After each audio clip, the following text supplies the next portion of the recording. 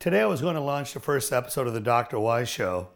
It's a show with the goal of helping my patients and anyone else who is interested in navigating the maze that is our healthcare system today. It's going to be a show for people who are interested in factual answers instead of opinions, performance more than symptom management, and discussions based in science and reason more than fads and salesmanship. I'm very much looking forward to sharing my show with you, but the circumstances surrounding the coronavirus have preempted the release of my first show.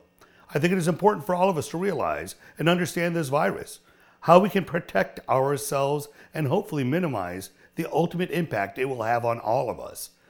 We are stronger if we work together. My practice of medicine is all about balance, and it'll be a common theme throughout my show. With that said, our response to this virus should follow the same idea. Hysteria, not helpful. As Yoda says, fear, not helpful. Fear leads to anger. Anger leads to hate. Hate leads to suffering. Knowledge is power. Let us focus on knowledge so we can be confident and beat this.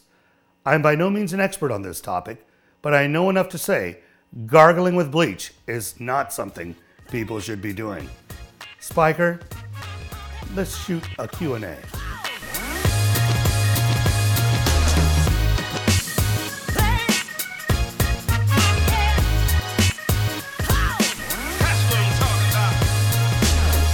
True or false, you can protect yourself from COVID-19 by swallowing or gargling with bleach, taking acetic acid or steroids, or using essential oils, salt, water, ethanol, or other substances.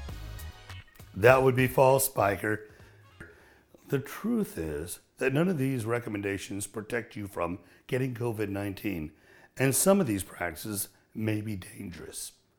The best ways to protect yourself from this and other viruses include washing your hands frequently and thoroughly using soap and hot water.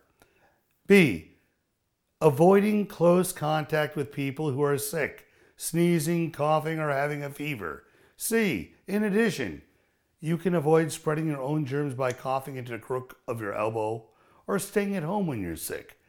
Respiratory droplets is what is produced when you cough or sneeze and what needs to be controlled.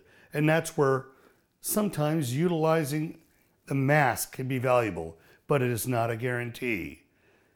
You need to prevent getting these droplets into your lungs and thus getting infected. Try to stay at least 6 feet away from people if possible, when possible. True or false, a vaccine to cure COVID-19 is available. False. The truth is that there is no vaccine for the new coronavirus. Scientists have already begun working on one, but developing a vaccine that is safe and effective in human beings will likely take many, many months. In the end, a vaccine will protect those not affected, but will not help treat the actual virus. True or false, if I had mild symptoms of the coronavirus, I should go to my doctor to get tested, right? No, absolutely not. The healthcare system is overwhelmed with hysteria. The truth is, most people who become infected will have very mild symptoms. This is one of those things that makes this virus so difficult to contain. Mild symptoms include dry cough and a fever. All of these are common to all viral syndromes. If you have these symptoms, avoid contact with other people. Call your doctor and ask and see if it's necessary to be seen.